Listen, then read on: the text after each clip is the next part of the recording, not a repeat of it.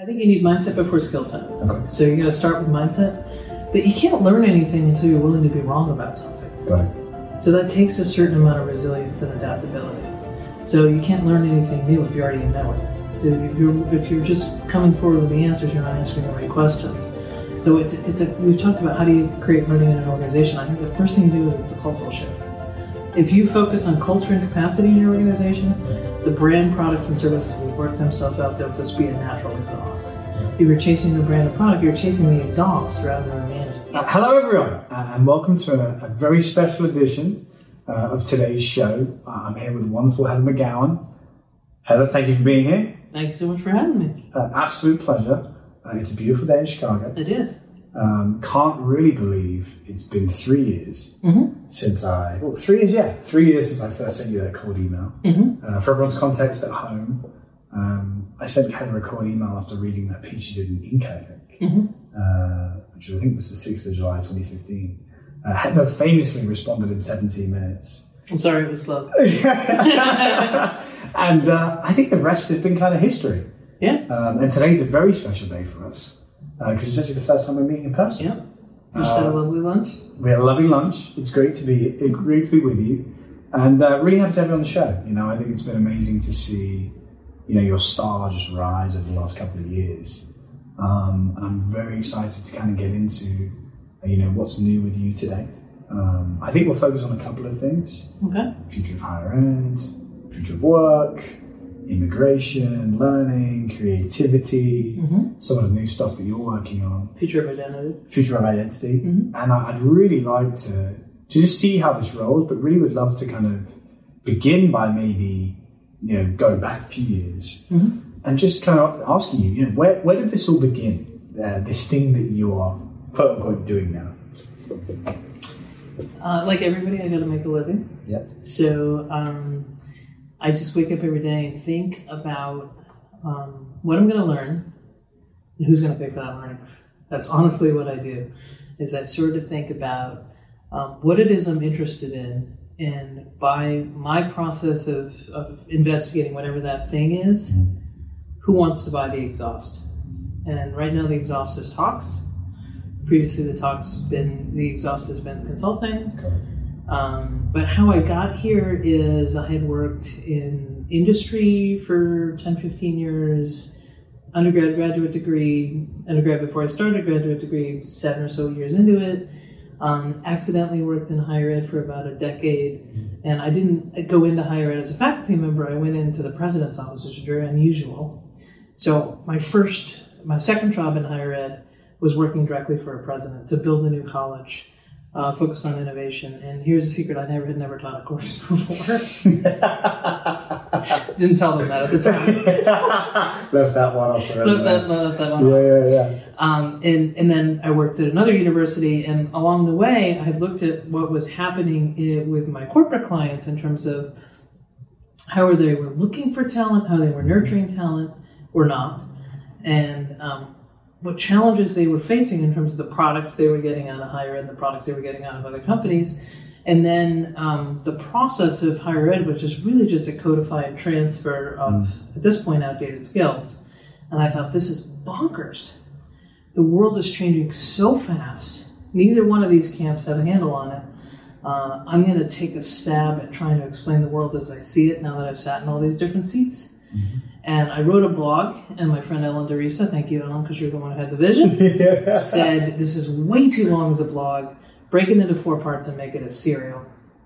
Say part 1 of, whatever. So first part I wrote went, a couple hundred people read it, mostly friends of mine who said, interesting. Right. Second part I wrote, and this was on LinkedIn, hit 60,000 people in the first 24 hours, and now it's probably at 100 and something. And what year is this? This is 2014, 15, somewhere around there. Okay.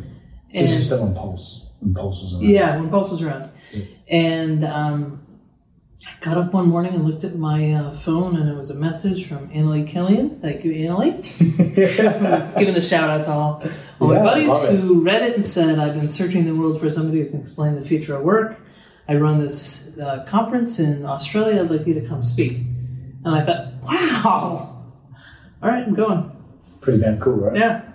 And then from there, I flew all the way to Australia in order to meet Chris Shipley, who you and I both know. And hey, Chris. Hi to Chris. And Chris and I started collaborating, and then along the way, I just keep meeting fantastic people like yourself who reach out to me and say, hey, I read something you wrote, or I will reach out to them and say, hey, you don't know me, but I'm a fan of yours. I did that today with somebody. And you never know. Never where these conversations or these relationships are going to go. But from each one of them, I am try to give more than I get, but probably don't do a good job of doing that. And I try to learn as much as I can. That's awesome. So one of the things I love most about your work, and there's a lot, is I really do think that you're not only just looking at problems differently, but I think you're connecting dots that no one else connects. And I think that's such a valuable skill. And what I want to kind of understand and maybe begin this conversation with is, why are you able to do that so well? Well, I think that if you grow up where you've got a lot of boundaries, and my parents were Sandy and Bob, thanks, allowed me to push outside the boundaries of almost everything I tried to do. And then when my undergraduate degree from Rhode Island School of Design is in industrial design. Industrial design isn't learning to do a thing. It isn't learning to do a discipline where you just repeat something that was downloaded into you. It's learning a skill to pay attention to a lot of stuff around you, diverge and converge, to try to kind of find out if you're asking the right question. So whereas every other discipline sort of teaches you how to answer questions, this one teaches you how to ask questions. So I was so happy when I found that field for me to work in. And I just kept that approach even when I went on to get my MBA, when they were trying to zero you in on the right answer. I was always opening up the frame and saying, let's diverge and see if we're asking the right question. That's sort of been my view of the world. And I've fortunately been able to find work situations or situations that compensate me, that allow me to do that. So whenever I'm in an organization where I get sort of pushed into an operational role, it's deadly for everybody, because that's going to start pushing me into processing things that doesn't allow me to continue to diverge, which I think is an important part of my process. Got it. And as you think about the market that we're in right now, specifically from a higher ed perspective, I think we're in a very interesting time. On the one hand, we have these very expensive, well-curated, designed kind of traditional delivery models, right? In the form of 4-year degrees from top-tier schools. My Notre Dame experience, I think, was very similar to that. And then on the other side, you have proliferation of kind of online education, of kind of alternatives to technical training. Why do you think there is such divergence today in the way that education has been delivered, and why do you think that the market is kind of acting in the way that it is? I think we're in the liminal space between the third industrial revolution and the fourth industrial revolution. So in the third industrial revolution, human relationship to tools was you had to learn the tool in order to use it. And it was all about scalable efficiency, as John Eagle says. Now we're moving into the fourth industrial revolution, which is about scalable learning. And the tool becomes something you learn with and from. Very different model. In the third industrial revolution, the codify and transfer model worked. So we massified higher ed between 1960 and 1990. We doubled the number of higher ed institutions. We needed a deployable workforce. We couldn't download and transfer skills fast enough into people. Now we're having students graduate with skills that are relevant and debt that's going to last 30 years. So out of that, in the proliferation of technology platforms, people just thought, I can take the same thing and make a cheaper delivery model. And the universities all kind of jump towards that. I think we're not seeing the end state. We're very much like I think about like an Escher, the fish, sky to water, so the fish turning into the bird. We're in that sort of ugly period between the fish and the bird. We're leaving the water behind. We're not quite in the air yet. So I think we need a lot of these experiments to sort of figure out where these different modes fit in an organization. But as we were just discussing at lunch, I think that work is learning, and that products and services and business models are just evidence of increasing your capacity. So every organization's got to focus on learning. So rather than getting someone out of the learning bucket and into the work bucket, you've got to figure out how learning fits alongside work. And we're going to need people to go through some degree programs. We're going to need people to take some online courses. Work is essentially experimental learning. We're going to have to figure out how to recognize it while it's happening. So all the things that are happening out there are all experiments to help us figure out what the right pieces are we're going to need. Right. And let's talk about the top 2 universities for a second, because I'm sure a lot of listeners are either recently graduated from places like that or are in the process of doing that. Are top 2 universities safe? I mean, what do you see for their future? Yeah, I mean, a lot of them are safe because they have this moat called endowment. Yeah, big private endowments, right? Right. And, keep the lights on. Right. And they also are a bit of a sorting process. So they sort the best and brightest, connect them to each other. And there are some theories that what you learn at those top-tier universities may not matter as much as the relationship you make and the lifelong learning that you have with your peer groups. Right. So peer learning is really important. I don't think they're going to go away. I think it's the big band of small privates that depend on tuition revenue who haven't diversified their model, who are still codifying and transferring. Those guys are really going to come under fire, and we're going to see a collapse in those. But we'll see new models emerge. But I think to answer your question, the top tier ones, I think there'll still be equity in your degree, students out there. Pay attention to your network. If you think it's just your grade in your classes, you're missing the entire point of being there. Develop relationships with your professors. Grow your network, because that's what you're buying into. You're buying into a network.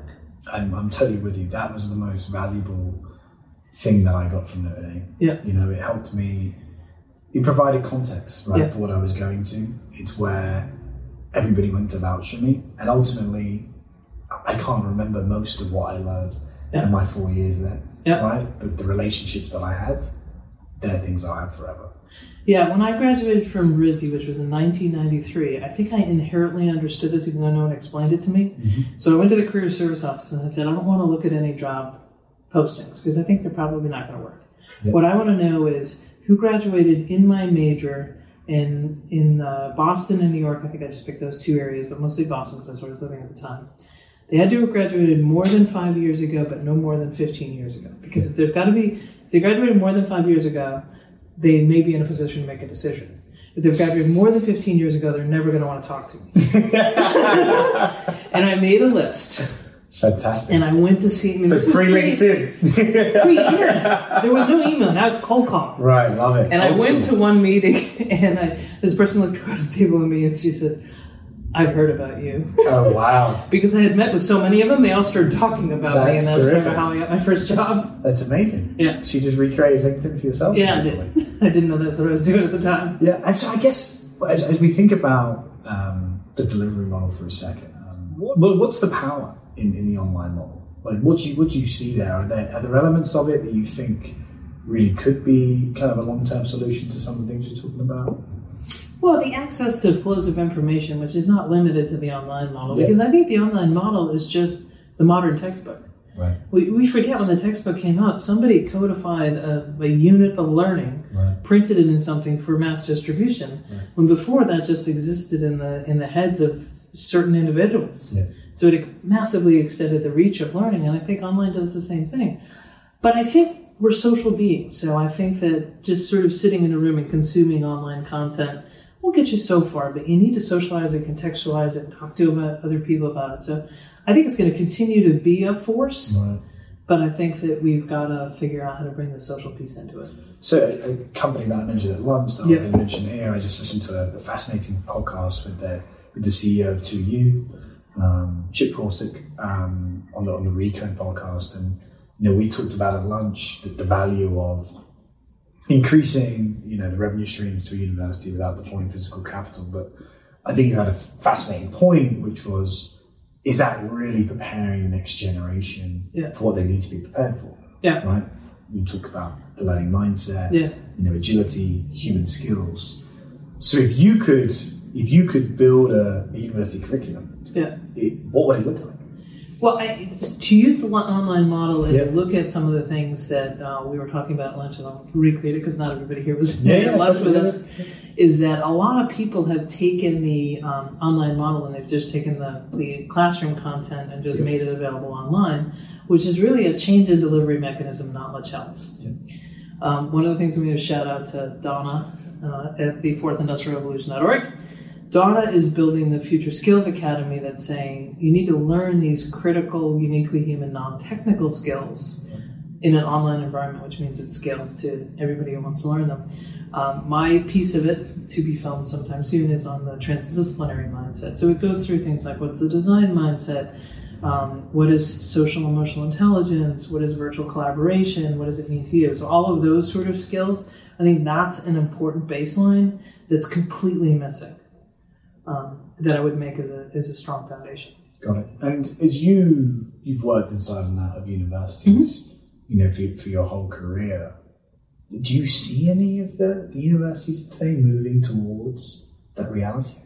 No, universities are largely reactionary. So until a big employer says, I need this, right, they don't tend to build it. Because they're not going to build for a market that they're not sure is there. They're so risk averse, they're so change averse. They've got so many just fixed costs. Faculty are a fixed cost, buildings are a fixed cost. Yeah.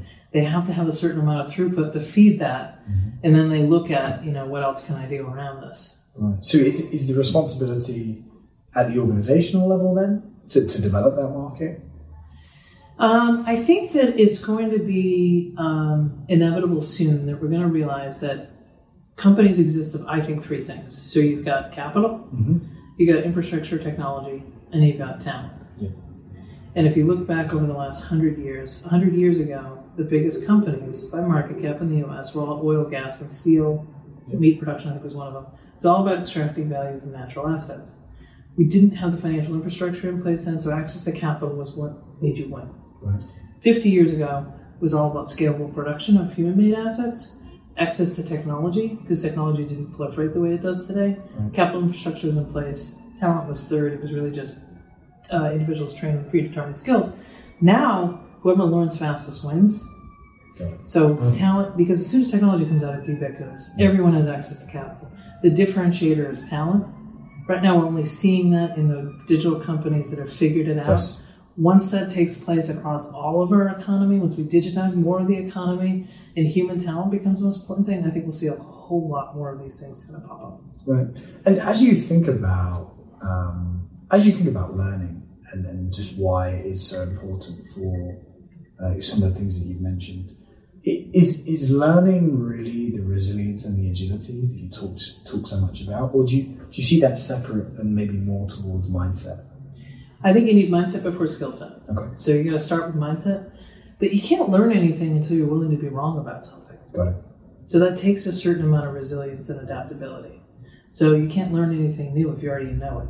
So if you're just coming forward with the answers, you're not answering the right questions.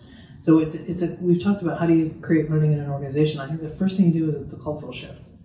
If you focus on culture and capacity in your organization, right, the brand, products, and services will work themselves out. They'll just be a natural exhaust. Right. If you're chasing the brand and product, you're chasing the exhaust rather than the engine. Right. Can you talk about lifelong learning for a second? Sure. I think some of the topics we covered at lunch for those listeners at home were around how can the university model actually pivot to start actually servicing somebody outside of the ages of 18 to 22 and let's call it 25 to 35 for MBA programs. As we look at programs that are developing around the 45 to 60 year old range, I get very excited because I think what we're realizing is that to go 40, 50 years without any other formal education is a hell of a long time. Right. And especially when the world is changing out there. Right. It's a period of introspection, learning, peer-to-peer relationships, intergenerational interaction. Could be super powerful. So I'm interested do you see as the world begins, and I think you're doing a great job at helping them do this, to understand the value of lifelong learning, do you see that higher education model actually becoming more of a pit stop along the way as opposed to just this 4 years supercharge you get and nothing else? Yeah, I think the academies that are going to survive and flourish are going to be ones who start thinking themselves more like a gym. It's something you belong to. You may go to a boot camp. You may go, once a month. You may go every 2 years. But that you visit and keep your mind sharp the same way you keep your body sharp. Because if you look at our workforce today, median age in the workforce in the U.S. is in the 40s. The median age and all those digital companies I was talking about, the top 5 ones right now, the Apples, the Amazons, Googles, etc., 28 to 31. So we've only digitized like 18-20% of our economy. When we start digitizing the whole economy, there's a huge portion of the workforce They came out of that factory pipeline. Yeah. What do you want to be when you grow up? What's your major? Your first job, you get on that escalator.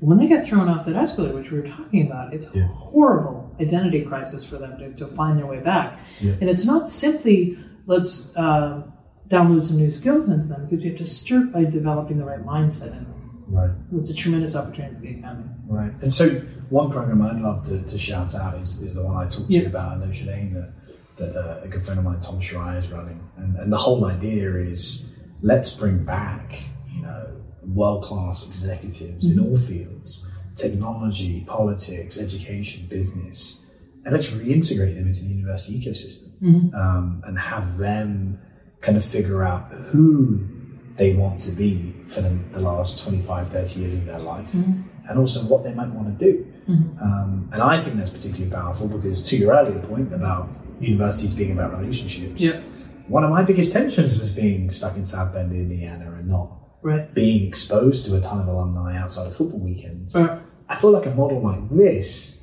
could really maybe change that if it's scaled. I don't know what your perspective is.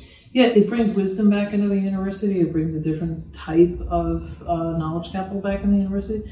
The other thing that I think the university does, and I don't know what the environment in South Bend was like, was what is the academy's responsibility to the community that houses it? They don't pay taxes. They give some things back to the university, but there's an entire population, particularly as the world continues to speed up, that's going to need learning. So what is the relationship there? Different generations, different income levels, different abilities. How do you bring that into the university and lift the entire community up? Right. And right now we talk about the graduate market. I think it's under siege. I think we're beginning to see MBA application numbers just fall through the floor. My anecdotal evidence to that would just be conversations I've had with people working in graduate programs, even at some of the top tier universities, just saying that, international students aren't coming to the US anymore, partly because I don't think they see the ROI, the ROI of the degree, but also the fact that the immigration and work environment is so dangerous that they're not going to recoup their investment. So I think universities are beginning to realize that they may need to pivot. And I wonder, are there any in particular right now that you see that you think are doing a good job of maybe thinking about this new gym membership model, or is it something that just hasn't really been adopted yet? I haven't seen it be adopted yet, but when I think what happened with the graduate degrees is they looked at the data and said, okay, the volume of people who could come in the 18 to 22-year-old, the birth rates have declined so that population isn't there. Right. Well, now that we've done this degree inflation thing that everybody needs to have a master's degree, we'll just sell them on that and we'll get the population we've already brought through and make them customers again. They're seeing that that's starting to die off. Right. And the situation with the immigration in this country just breaks my heart. I mean, we need immigration. We need immigration because the diversity of ideas is what grows our country. I mean, most jobs are created from companies 5 years and younger. 40% of the Fortune 500 and 2 out of every 3 or something like that internet startups are started by an immigrant or a child of an immigrant. We cut off that blood supply? What are we doing? Yeah, I mean, case in point, right? It's been a tough environment for me. Yeah. And I think another sad thing is it isn't just the US. I think about I think it's London, and you see we've got our knickers in a twist over there. Yeah. Complete kerfuffle. And I think talent is looking for a place to go. So I am interested in who, quote unquote, might win out of this. And I don't know if anyone really wins, to be honest. I think everybody's worse off. But I think, especially at home, people are looking for places to go. I mean, I'm intrigued by the UK higher education market in the sense that the ROI hasn't been there for university degrees. I mean, 78% of students never pay back their loans. Average wages the year after college are £23,000 a year. Trying to live in London is almost impossible. Yeah. I wonder do you see a path forward on that front? Do you see any glimpses of hope around people actually beginning to realise what immigration and diversity and culture does for an economy? I hear a lot of people, including myself, talking about it. Right. So the people who get it, the data is there. Immigrants make us safer. immigrants contribute more to the economy than they take out of it. They may take more out at the state level, but they put a hell of a lot more at the federal level. They start companies. Yeah. It's incredible that we'd ever kind of cut that off. And I know it's not just a U.S. thing. And I think it's a reaction to work. I think that the globalization has caused wage compression in certain industries. Right. Because suddenly there's a human talent now that everybody can tap into. Also, climate change has caused mass migrations around the world. We have the highest percentage of immigrants now in the U.S. than we did after World War I. Right. And there's a reaction to it because there's a belief, and there are certain leaders out there who are certainly promulgating this belief that if somebody else wins, you lose.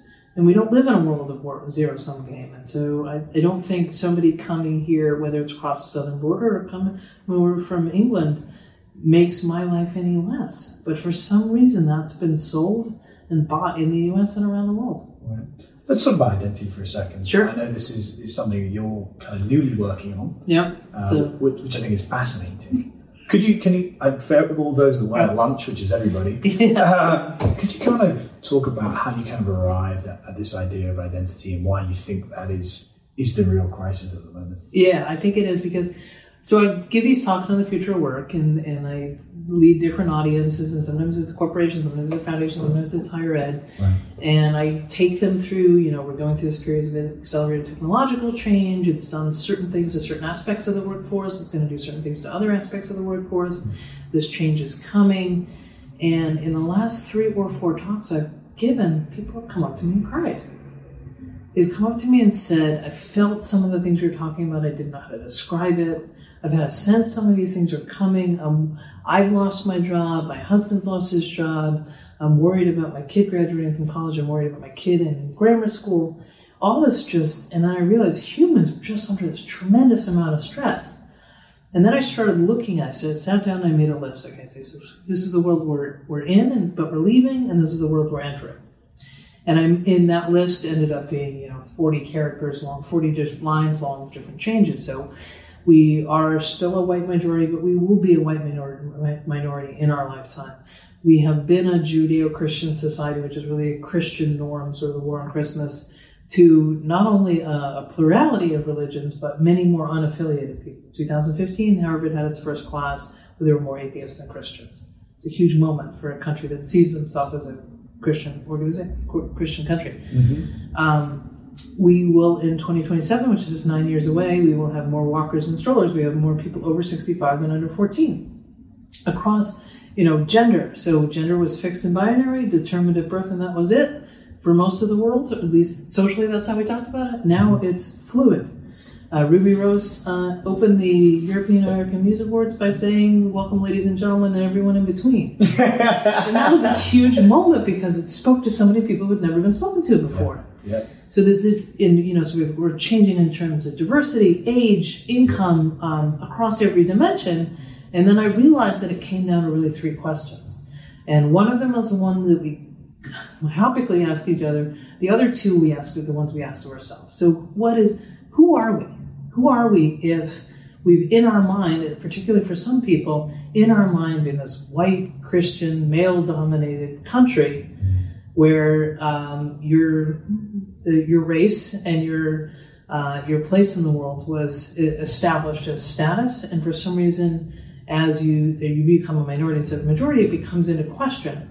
Where are we as a country? Who are we when advertisers still promote 18 to 44-year-olds as their demographic? But that's not most of the people you see walking around out here in the city of Chicago. Yeah. Who are we when, is it him, her, or they? We're changing our pronouns. Right. Some of this change has happened. We talked about this over lunch. It started, in the 60s, some of it started in 2010. So the velocity of that cultural change has been really quick. And I think a lot of people are struggling with that, and politicians have exploited that. Some politicians have really exploited that. The next question is, what do you do? That's the first question we all ask each other. Yeah. And it really is a social signal. What company you're associated with, what level are you at? And it isn't always everybody's intent. In fact, when I talk to people about it, they always say, I always ask that, but I have no idea why I asked that because I don't really need to know who you work for. Right. I just don't know how to start asking you about yourself. Right. And then the third question is, where are you from? Right. And where are you from? At one time, we were linear and local and stayed in the same region for multiple generations. Now I flew in this morning from Boston. I'll fly to Australia in December. I'm always on planes. I'm always in different places. And I was talking to a friend of mine who consults a lot, who says she lives in different time zones in her head. So she's like, I'm always thinking, oh yeah, it's morning here, but it's evening there, and I need to talk to her. So where do you spend, if we spend more than half of our time, which we do online, looking at our devices or living in Facebook or other social media platforms, where are you from becomes a completely different thing, because what space, time, culture are you connected to? And I think the thing that Estonia is doing with the e-residency is sort of like you could pick where you're from and declare your residency. So I think those three questions, who are you, what do you do, and where are you from, are really changing. And those have nothing to do with, what do you do has something to do with technology, but it's really that social change that I don't think anyone's really explained well yet. And I was talking to my friend and mentor, Tom Friedman, about this, and he said that whoever figures this out is going to be the next president of the United States, whether they further exploit these insecurities around identity, or they figure out how to lead us through it. And I think that's right. I don't know the answers yet, but I think those are the questions we need to think about. Right. And if you think about identity, right, like so much of that is upheld and is intrinsic to the stories we tell one another, to the stories that we tell ourselves. Tell ourselves. Yeah. Most importantly. And I think you raise a terrific point, which is if people feel like that identity has been stripped away with them because they've lost a job, right? Because they've had to move to a new country. That's a really powerful realization. And so I'm wondering if we have been trained well enough and actually been taught fundamentally to pivot in the narratives, pivot in the stories we tell ourselves, really begin to really question, why are we here? What are we doing? And I don't know if we see that in the workplace. I don't know if we see it in education. I think as a society doing a really terrible job at that, and I think you put your finger right on it. It's like when we started talking way back when, I said I want to kill that question. What do you want to be when you grow up? Yeah. Because it's absurd. You ask young people when they want to grow up, and half the jobs or a third of the jobs haven't been created, or a third of the jobs, half the jobs may be automated. So you're asking them to start fixing their sights on a future self based upon a very incomplete set of information. We ask university students to pick a major before they even step foot on campus. They've exposed to very little stuff in high school, and then they pick a major and they myopically focus you on consuming outdated content in pursuit of that degree, which for a job may not even be there. Yeah. And then we ask each other, what do we do?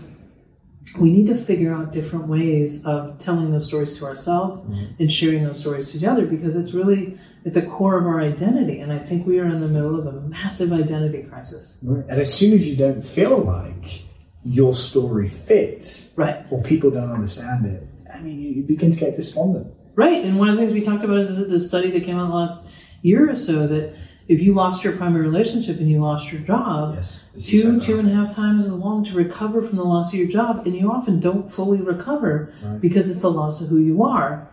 And if you ask somebody who's lost their job, hey, what do you do? Because that's what you do at a cocktail party, and they say, I'm taking a break right now, or I'm finding myself. They always feel bad, and then the person who asks the question's backpedaling, and everybody feels bad, and there's nothing wrong with that human being that was the same a week before they lost their job, but for somehow their values dropped to the floor, and it's absurd. Because we have this mental construct that that's what a good human is. One of the books that's behind you that I know we're both a fan of is Startup Review. Yeah. And really, I think the genesis of that book in my mind was the article Tom Peters wrote in 1997 about Brand Called You. Yeah. And what I love about both of those pieces of content is it really encourages, I think, as we do to our peers and mentees, mentors, don't be defined by your job. You're a brand, you're a portfolio. Think of you as the CEO of Heather McGowan Inc. Alias McGraw Inc. And I think that mindset can be incredibly helpful to this identity crisis that we're talking about. Right, because it makes you more resilient. It's why you do what you do, and there may be many things that you do. That's increasingly going to be the case, as opposed to that one thing you do. And one of the things ways I describe it is we've had this bestowed identity. I was having dinner with a friend who had lost her job, and she had unlimited resources from work she had, values she had created in the world, a degree from an Ivy League university. Anybody looking at her would be like, She's fantastic. Right. But because she lost the job, somebody had taken that bestowed identity away from her, and she didn't know how to build it back.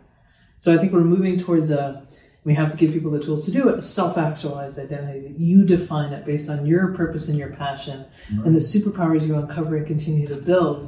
And then what you do becomes the exhaust. That's the way you apply it and you learn today, and you become much less attached to it. This builds much more resilience. Right. And it really gives you a great deal of freedom, I think. Yeah. Because now you start to, I'm a big believer in law of attraction. I think case in point is my guest. You begin to attract the opportunities actually you want, not the ones that society, as you said, bestowed upon you. Right. Because of what you might have decided to study in a period of time. Or somebody's opinion of what you studied in one period of time, or an algorithm's opinion of it in some document that gets processed. Right. So identity, I think, that's a terrific subject. And we could just maybe move on to the role that social media plays in how people develop their identities. You and I worked on a piece, never published it. We should have done that. We were ahead of the game there. Yeah, we really were, because it was way before the 2016 election. It was, and the piece was called, I think you came up with this, Social Media Can Transform or Destroy Us. Yeah, that's right. And I still think the jury's out on that. I still think we can publish it. We should definitely do it. But now when we think about the world we live in, it's not just the city of Chicago or River North or London or Shanghai or Boston. It's the online world. Yeah. And that experience is curated by us, but it is also massively curated by digital platforms, which I think are learning can be very good and also very bad. Right. So I would like to get your perspective on how you think social media is playing a role in our identities, and whether you think that's a good or bad one. I think it depends on how you engage with it and how aware you are of it. So like we both discussed, I'm going to trash Facebook, but we're off Facebook, or I'm off Facebook, I'll speak for myself. I'm off Facebook because I found that, particularly with the 2016 election, that it was just a way to divide us. It was it was a vehicle for anger, and it was a vehicle for fighting. It did allow you to see photos of people you don't see all that often, but more often than not, it was rage posting about one political opinion or another. LinkedIn I see differently. I seek out people who disagree with me, or people who have different backgrounds or viewpoints from whom I can learn. You and I are different generations. Exactly. You're from London, I'm from the US. We have developed this learning relationship, which I value very much. I wouldn't have found you otherwise. Right? Wouldn't have caught me in the Boston pub. Exactly. Yeah, you might have. Yeah, I might have done actually. Coffee shop. But I've got this network of people all over the world from whom I learn, and but you have to start with that as your intention. Right. I see people use things like LinkedIn, and I will notice people that I know will suddenly start posting. I'm like, oh, either that person lost their job or they think they're going to lose their job, because there'll be a spike in posts for like 3 months, But then there are people who are on there all the time, sharing content, asking people what they think about it, engaging in discussions. I think it's a good place. It's not a good place for answers. It's a good place to make sure we're asking the right questions of each other. So I think it really depends on how you go into it. If you just go into it searching for followers, I think you're going to fail. Right. But if you go into it saying, I want to find somebody who thinks differently than I do, or someone who thinks similarly than I do in another part of the world, and I want to learn from them, then I think you'll be successful. Right. And I think that's the value that I love about those platforms. Yes. I don't want for a second to think that just because of where I was born, or the school I went to, or the people I decided to hang out with, that I'm meeting everybody that I need to in life, right? Yeah. Case in point, right? For sure not, yeah. One of my best friends in the world who's got a question for you, in a few minutes, Uzoma Yogu, I haven't seen that guy in 5 years.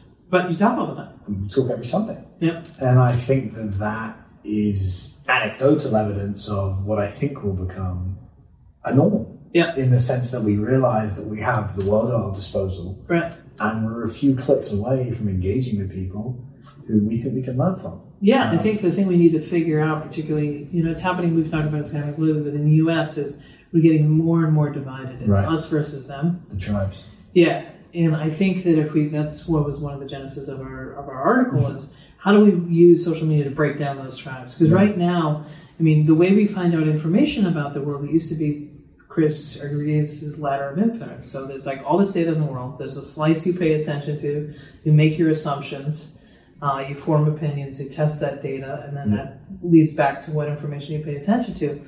When the world is sort of carbon and you run into information, so you may select a newspaper, but you turn the page of the newspaper and there's an article you wouldn't have otherwise seen, you are confronted with information that you didn't necessarily seek.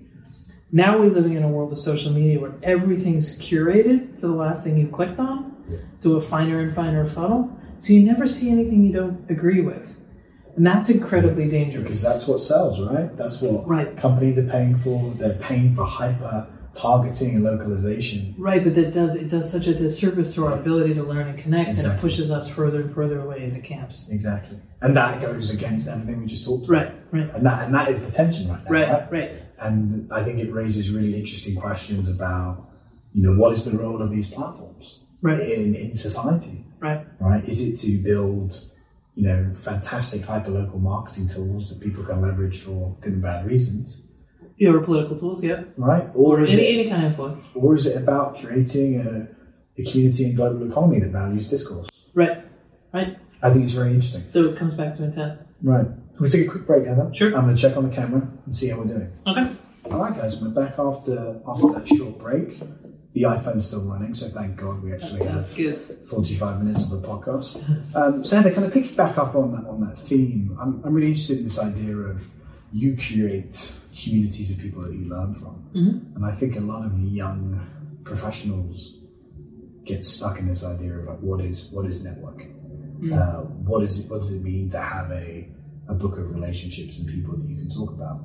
Sounds like you, and I don't want to speak for you here, you think of that construct as, hey, I define the value of my network as almost inverse to the number of people I'm learning from on a day-to-day basis. Is that fair to say, or do you think about it differently? I think about it as, what am I giving to the people on my network? Because I can't expect the people who I think fail at networking will look at it and say, what can I get from that person? Right. It's a transactional, cash out, liquidation view of it all the time. And that's going to fail. Right. It's going to fail because you feel like you're used. Exactly. But if I can think, what can I give to that person, send to that person, think about that person? What can I add to their life? Yeah. How can I contribute some way to whatever it is they're trying to do? Because at some point in the future, or in the past, they've given something to me. I'm always trying to pay it forward. I'm always trying to figure out how do I add value to them. Because I think the rest of it will work itself out. I do find there's some people, and I just don't engage with them anymore. I would pay it to them, and they were just cashing. I was like, they're not a priority anymore. Right. That's a very small percentage of them. Has that always been your mindset from the very beginning? Yeah. And you think it stands the test of time? Because I think because back when I did that RISD thing, I wasn't going to those people saying, "Can you give me a job? Can you give me a job?" I didn't ask anybody for a job. Right. I said, I value, we both had the same education, which we both value. What's most interesting that you found out of it? Here's where I am with it. Yeah. I want, I sort of fed their ego by saying, what would you, I value your opinion. So I sort of massage their ego a little bit. And then I would check back with them all the time. And I would say, do you know this person? Because there wasn't any social media at the time. It was just sort of like, you might want to know this person because they do something that's similar to that project you're telling me you're working on. So always trying to connect and add value to the network. Right. You're going to get it back. Pays dividends. Yeah. I want to ask you two of the questions that I know you've outlawed, but I am just interested in what the answers would be. Because I realize for those at home who maybe don't know your story as intimately as I do, how are you describing what you do these days? Well, because I love it. I feel like every time I hear a new interview or see you give a talk, it's a different answer, which I think is to this point of identity that yes, your identity was different this time last year. Yeah. But it's not. That's the problem, right? Yeah, right. So one time I was down at my parents' house and my parents had a cocktail party and my mother said, well, how do I tell these people what you do? And so I was like, well, how do I brag about you? Yeah, so I was describing something to her and she said, well, those guys used to work in whatever it is. So let's go over and have a drink with them and let's try that word out. So we would go to different couples trying out different words to see what people understood. I love it. That's essentially what I've been doing. I was in the hospital for a minor surgery 2 years ago, and the doctor said to me, what do you do? And I said, I work on the future work. And he said, oh, that's okay. A lot of people are employed. And I said, I didn't say I was working on the future of my work. Right. And then I needed a title that would be more enduring. Because one of the complaints I got from people is every time I talk to you, you have a different title. They're all made up. So, like everybody's title, right? Yeah, exactly. Yeah. So a friend of mine went on some website that said, pick one from column A, one from column B, and one from column C, and it was like this random title generator. And so now I'm operating under the umbrella of a future work strategist because the future work will never be here. So I can constantly be in the pursuit of it. And it is overall, dot connecting is a strategy, so it fits, and hopefully I'll hang on to that one for a while. Right. So does Heather McGowan have a typical day? No, I think if I did, it would be my downfall because I think lack of discipline is my strategic advantage. As we discussed. Yeah, because it allows me to start reading something that will make me think of something else. I'll make a phone call with somebody, I will meet with somebody, and then it just allows me to add more stuff to the primordial soup. And then all of a sudden I'll be like, I get it, it's the 3 questions. Like this identity thing I've been on for 6 months to a year. Right. And it wasn't until I said, I gotta put it in a form, and I'm not even sure I'm there yet. But I think there's something to those 3 questions. But that the amount of reading and watching and conversations that went into getting the 3 questions was probably 5 months of solid work. Right. And do you have a specific information source, suite of information sources that you rely on? Are there specific books you read, people you follow? Like, is there method to the madness? The network that I'm in, people send me stuff all the time. Right. People say, I saw this and I thought of you. I saw this you think I find it interesting. So, which is incredibly valuable, right? Absolutely, yeah. They curate the list for me. Which goes to the value piece. Right. So there's certainly that. And then if you've ever seen any of my writing or my talks, I always use visuals. Right. So I don't write anything until I've made pictures of it. Because I think unless you've made a picture of it, you don't really understand it. Got it. So it goes to the sort of consumption of huge amounts of information with no discipline going in every direction. Conversations with a lot of people sending stuff to me for which I'm very grateful. And then sitting down and saying, okay, how do I make this incredibly complicated concept into a single picture? Do you have a vision board? Do you write with an Apple Pencil? Is it paper and pen? It's a mechanical pencil. Okay. And 8.5 by 11 pieces of white paper.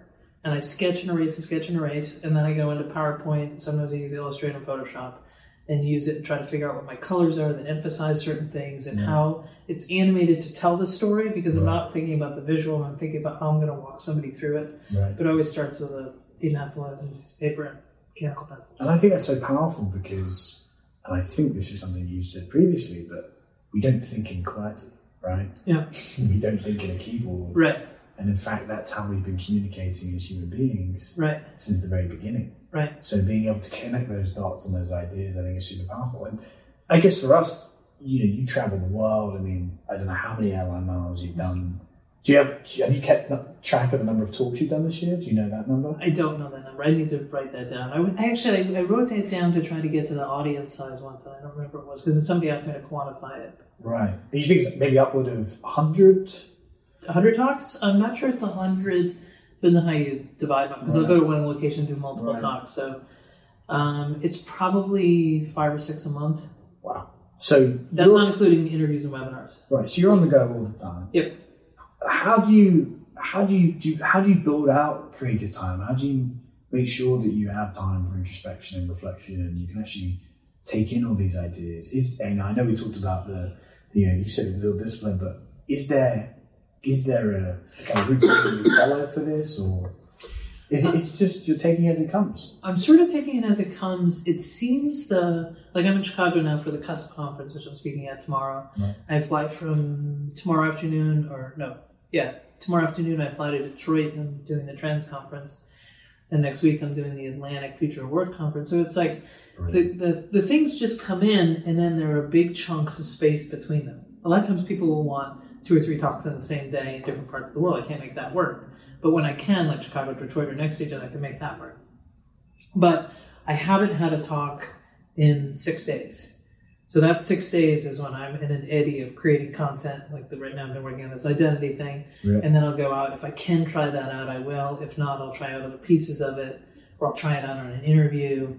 And then when I come up through it, I reflect upon, what aspects of the talk resonated with people, where I lost people. Then I'll refine it. Every talk's different. No 2 talks are the same. Right. And where do you go from for inspiration? I think downtime is really important. Okay. Because I think that one of the problems we have in this country is we're trying to squeeze more and more and more out of people. Yeah.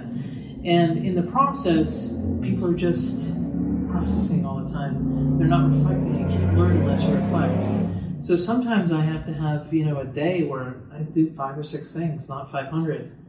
And I give myself, because it's the dots get connected when you give yourself the space to let them make sense. Right. I mean, the reason Tom Friedman called his book "Thank You for Being Late" was he was meeting someone for coffee and they were late, and the time gave him the permission to relax and think, and he connected 2 ideas in his head he'd been waiting to connect. Yeah. So he meant it. Right. I think it's Dov Seaman's quote, right? Yeah. Humans being start when we stop. When you hit the pause button. Yeah. That's incredible. So as you think about as you think about the year you've had, all the talks you've done, the multiple trips to Australia, being on Tom's book. I mean, was this something you grew up wanting to do? Did you ever think you'd be doing this? I mean, and also in terms of how you are sharing these ideas with the world, are you seeing, a greater uptake? And you think some of the visions that you're outlining? I think I don't sell, so we were talking about this, like how do I get talks? People just ask me. I don't have any promotional plan. I don't have any sales. It's just me. I've got, one speakers bureau is representing me right now on a part-time basis, but mostly it's just people email me and I go do a talk. So what I have seen is a huge uptick in interest. Suddenly people are starting to feel the things that I started talking about a few years ago, and they're looking for a North Star. They're looking for a handrail to the future, and that's where the uptick in talks have come from. Right. So did I ever plan to do this? No, I don't think anybody could have planned to do this, but I'm always open to new ideas, willing and interested in learning, and interested in putting out some new form of value every day. And I can't measure it by impacts because then I would be distracted by the impact. I've got to just keep with the inquiry. And that can be a post, a connection, an idea, a drawing. Yep, friendship too. Yeah, I agree with you. I think it's really important. So Heather, I guess as you think about inspiration, I'd love to know who are some of the people that really inspire you in this life. Well, as communicators, I think Tom's one of the best in the world. So some people who can take incredible amounts of complexity and make it simple and easy and understand in a way that they can see the world and a place for them in it. I think that's really important. It's an aspiration I'll never reach, but that's what I try to do. I am inspired by having some of the best friends in the world. I am really fortunate, family as well. They're my moral compass, that trying to do right by them. And in terms of inspiration, I don't have children, but I have nieces and nephews in my nieces and a nephew in my family. Yeah. And I think that young kids in particular, 5, 6, 7 years old, don't want to leave Chloe out, she's 11, sorry Chloe. They're pulling me, they're 19 now. Yeah. But they view the world with enough understanding about what's going on, but enough healthy skepticism and a sense of humor to ask why in a way that's just brilliant. Yeah. So I think surrounding yourself with kids at some point in time is really important. I mean, the whole kind of Ask 7 Whys or whatever it is to understand a problem is really just following a 5-year-old around. Yeah, I love it. They don't come with any of the they don't biases, have discipline boundaries. They don't have any biases. Yeah, that's really good. And I guess what was it like seeing your name over Tom's book? I mean, it must have been a pretty cool moment. He emailed me and said, I want to mention you in my book. And I was like, wow, blown away. I thought maybe he would say thank you in the beginning. And then we both happened to be in Australia at the same time. So we met for breakfast and he turned his computer around and he's like, well, this is how I rewrote one of the chapters in the book. And I read through it and I just kept reading. And he kept, there were more and more mentions. And I was like, in quotes and stuff. I was just on CNN too. Yeah, right? blown away. It's hard to find people in the world who are not only that bright and good at communicating, but that generous.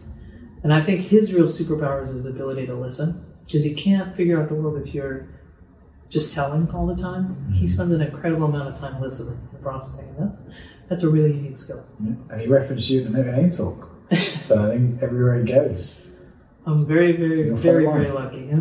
So, Heather, I'd love to take some quick fire questions. Sure. I don't know if that'll be quick fire actually, but ahead of this, I had some listeners send in some questions that they would love to ask. Okay. And the first one comes from Aman Badruddin, who clearly has studied your 2015 keynote in some detail. And Aman's question is, do you see the 99% of the population facing any additional challenges to the 1% in getting ready for this future of work economy that you talk so much about? They may have the actual advantage because what the sort of developed world has done is created this sort of pick an aspirational self, work towards it, and expect to be rewarded for being that aspirational self. The developing world has not had that false promise, so they have the opportunity to think about it differently. We do not live in a utopian society, not anywhere near it, so even if a lot of routine work is replaced by other actors, technology actors, you can fulfill that task more efficiently and more financially effectively. We still have a society, we have aging populations all over the place. We are desperately in need of human connections. We have an isolation problem. So it really depends on how the world as you see it. And so the other 99% have or however you want to frame that I want to say he's talking about the developing world, have an opportunity to say, let's miss the trap the developed world fell into. Just leap past it and say, what is it that we value that's uniquely human? What are the things the machine should do? What are the things the human should do? How do we prepare those humans, not only in terms of training and skills, but with mindsets and expectations to fulfill those roles? Right. I think it's really powerful. And if we think about communities for a second, I think one of the things we touched on at lunch was the kind of power of intergenerational communities. And I think we had a pretty compelling, suite of thoughts around how there aren't a ton of institutions today that actually give us that generational connection. If you happen to live in a neighborhood with a strong community and you know your neighbors, you might have some intergenerational friendships there. You might have some from your family. If you belong to a church or another organization, you might have them there. Right. But we don't otherwise have them in our society. Our work environments have been they're not as social as they used to be. We're not as connected as we used to be. We don't have those intergenerational, and I think those intergenerational friendships are important. They're important for learning, they're important for perspective, but they're also important for just rejuvenating our own purpose. 100%. I mean, I see the intergenerational communities just like the developed world versus developing world. Yeah. You can see the pitfalls or the successes that people have had, and you can put them into action. But it kind of keeps you empathetic, right? Yeah. If you have a crowdsourced perspective, and what we talked about today was part of the problem with this kind of tribalistic, force that we have going on is we don't know what it looks like for others. Right. We read about it through a medium. We don't rarely really see it for ourselves. Right. I mean, we often live in communities where we're connected only to people who are the same socioeconomic class or race or what have you. Right. I mean, I had told you the story that I knew when I was in business school that I was in an artificial environment that wasn't right for me and that was cutting me off from other dots I needed to connect. Right. So I joined a bowling league and I tried to do that. I can't do it right now because of my travel schedule. Is that put me in touch with people who are very different from me. Their backgrounds are different. I'd have to travel a few towns away to get to a league or whatever, but that was an important thing to do. I don't know how we do it with digital media platforms, how we have these intentional sort of fireside chats or conversations with people who think differently than us. But the more and more the algorithms filter the information that we see in terms of news or fake news or connections to people who think the exact same thing we do, is that the farther and farther we're going to go apart. Yeah, I think one event I really thought did a great job of that was last week, Chicago Ideas.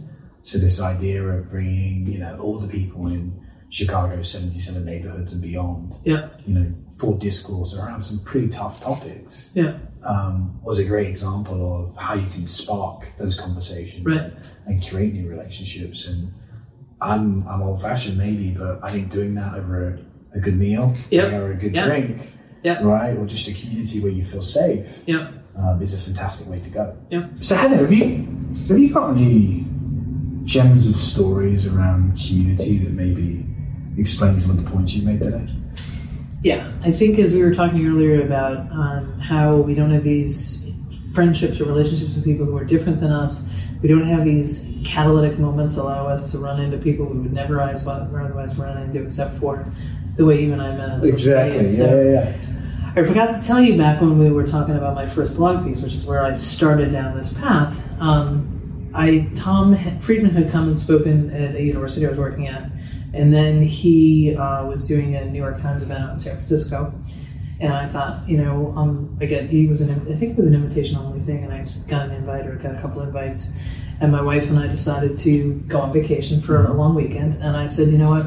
This is when the collaborative economy was just starting to become everything. So it was Airbnb and Uber, and everybody had this mania about it. I said, our whole weekend is going to be collaborative economy. Everything we do, as far as I can tell, or as far as I can figure out, is going to be collaborative economy. So we're only going to take Ubers. We're going to stay in an Airbnb, do as many collaborative things as we can. So we signed up for our first Airbnb. We take an Uber from the airport. We get a notice saying Airbnb is experimenting with dinners. So do you want to go to this dinner? Which the name of the dinner was called "My Kitchen Is My Runway," and it was a picture of a about 6 foot tall Hispanic guy dressed as Julia Child in drag. And I thought, oh God, yes I do. That's awesome. And it was like $20 or something. I'm like, what's the worst thing that can happen? Yep. Go on afterwards if it's terrible. We'll figure out some way to leave. So my wife and I take an Uber over to the place to have dinner. Mm-hmm. We walk in, and it's Ben and Mitch are the two people's names who were hosting it. Ben was the cook dressed as Julia Child or something like that. Uh-huh. There was a whole cast of characters in this collaborative house that they were all drag queens of some form or another, and they were telling us, some of them were in drag, some of them were out of drag, they're telling us all their stories.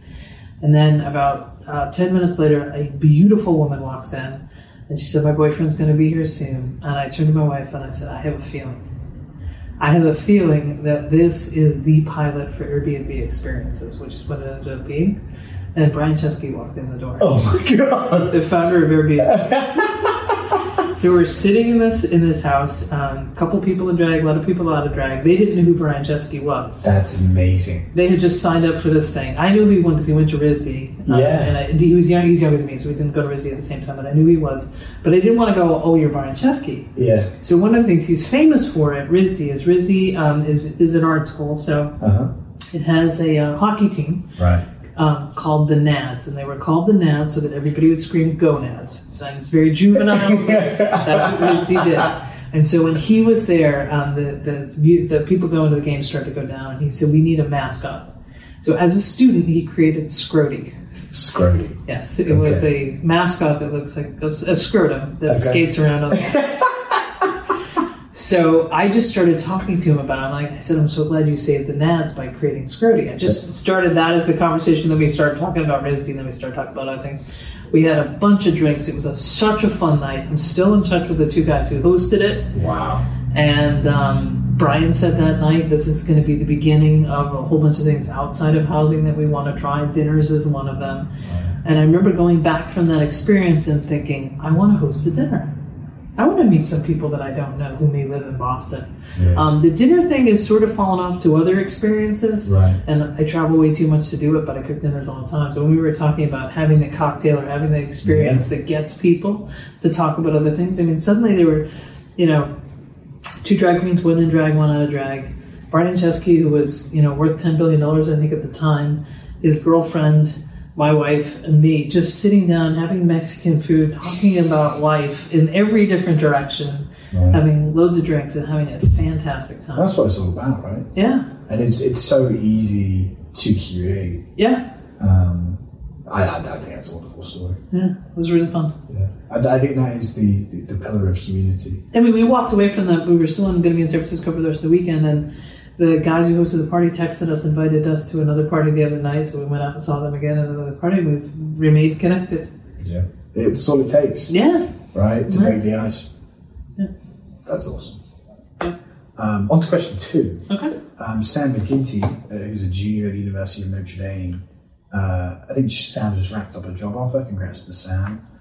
With a fancy sports company in Boston. Uh-huh. He is asking, so Heather, I applied for my jobs this year, but didn't put my GPA on any of my resumes, and not one company asked for it. Uh-huh. And I think he applied to some of the top 10 companies, definitely some of the FANGs.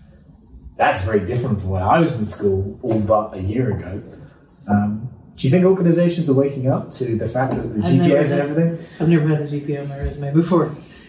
Maybe it wasn't good enough to put on the resume, I'm not sure. In fact, when I got my MBA, I never got my grades. I never picked up my grades. I just, if there was a problem, I assumed they'd let me know. I found that distracting. I found it made you feel good or bad in a way that wasn't helpful to learning. So I'm all for the GPA going away. Wow. So there we go. Yeah. Sam, you heard it here first.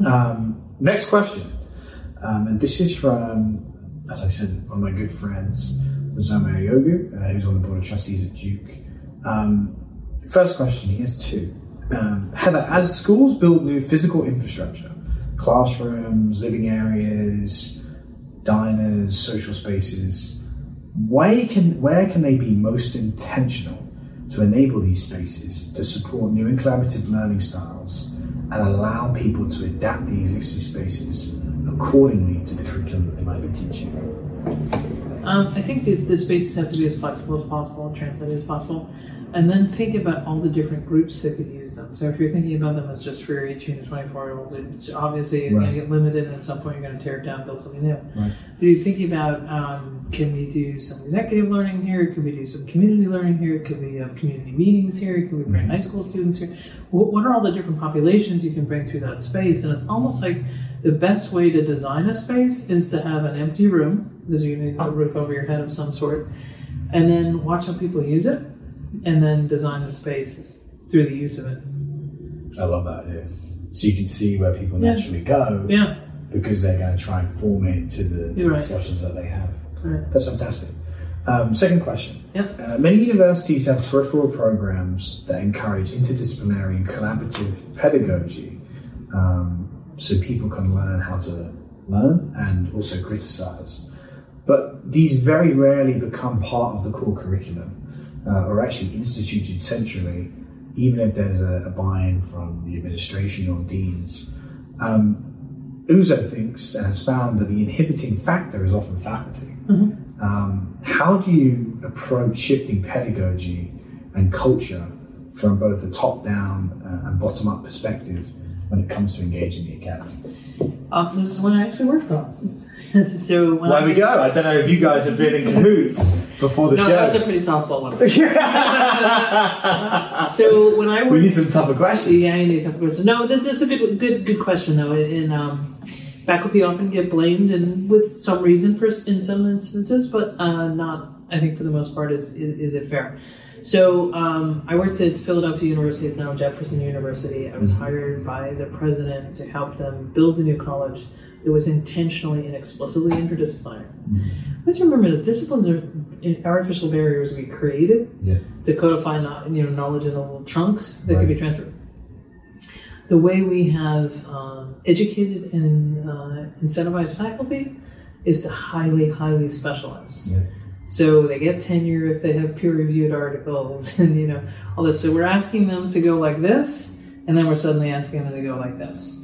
So one of the things that we did at Philly University is with Jefferson was that we made part of the peer review process and part of the incentivation process collaboration. So rather than just the peer-reviewed article, how many interdisciplinary classes did you create, teach? How many interdisciplinary articles did you write? How many interdisciplinary projects did you work on? Mm-hmm. So it really comes from the incentive, because faculty behave in the way that we encourage them to behave. As anybody does, right? Right. So if you incentivize everybody to behave in one way, and then ask them to behave in another, they're going to behave in the way you've incentivized them. Right. Totally got it. And I guess my final two questions, you've been very generous with your time. Sure. Let's talk about storytelling and narrative for a second. So I think some of the themes today that have really stuck out from our lunch conversation in this is all around identity. Mm-hmm. It's all around lifelong learning, developing and being comfortable with seeking out people who might disagree with you, or as Annie Duke would say, can kind of cover your blind spots. Yeah. What role do you think storytelling and narrative curation can play in the future of work? Do you see it as playing a kind of crucial role?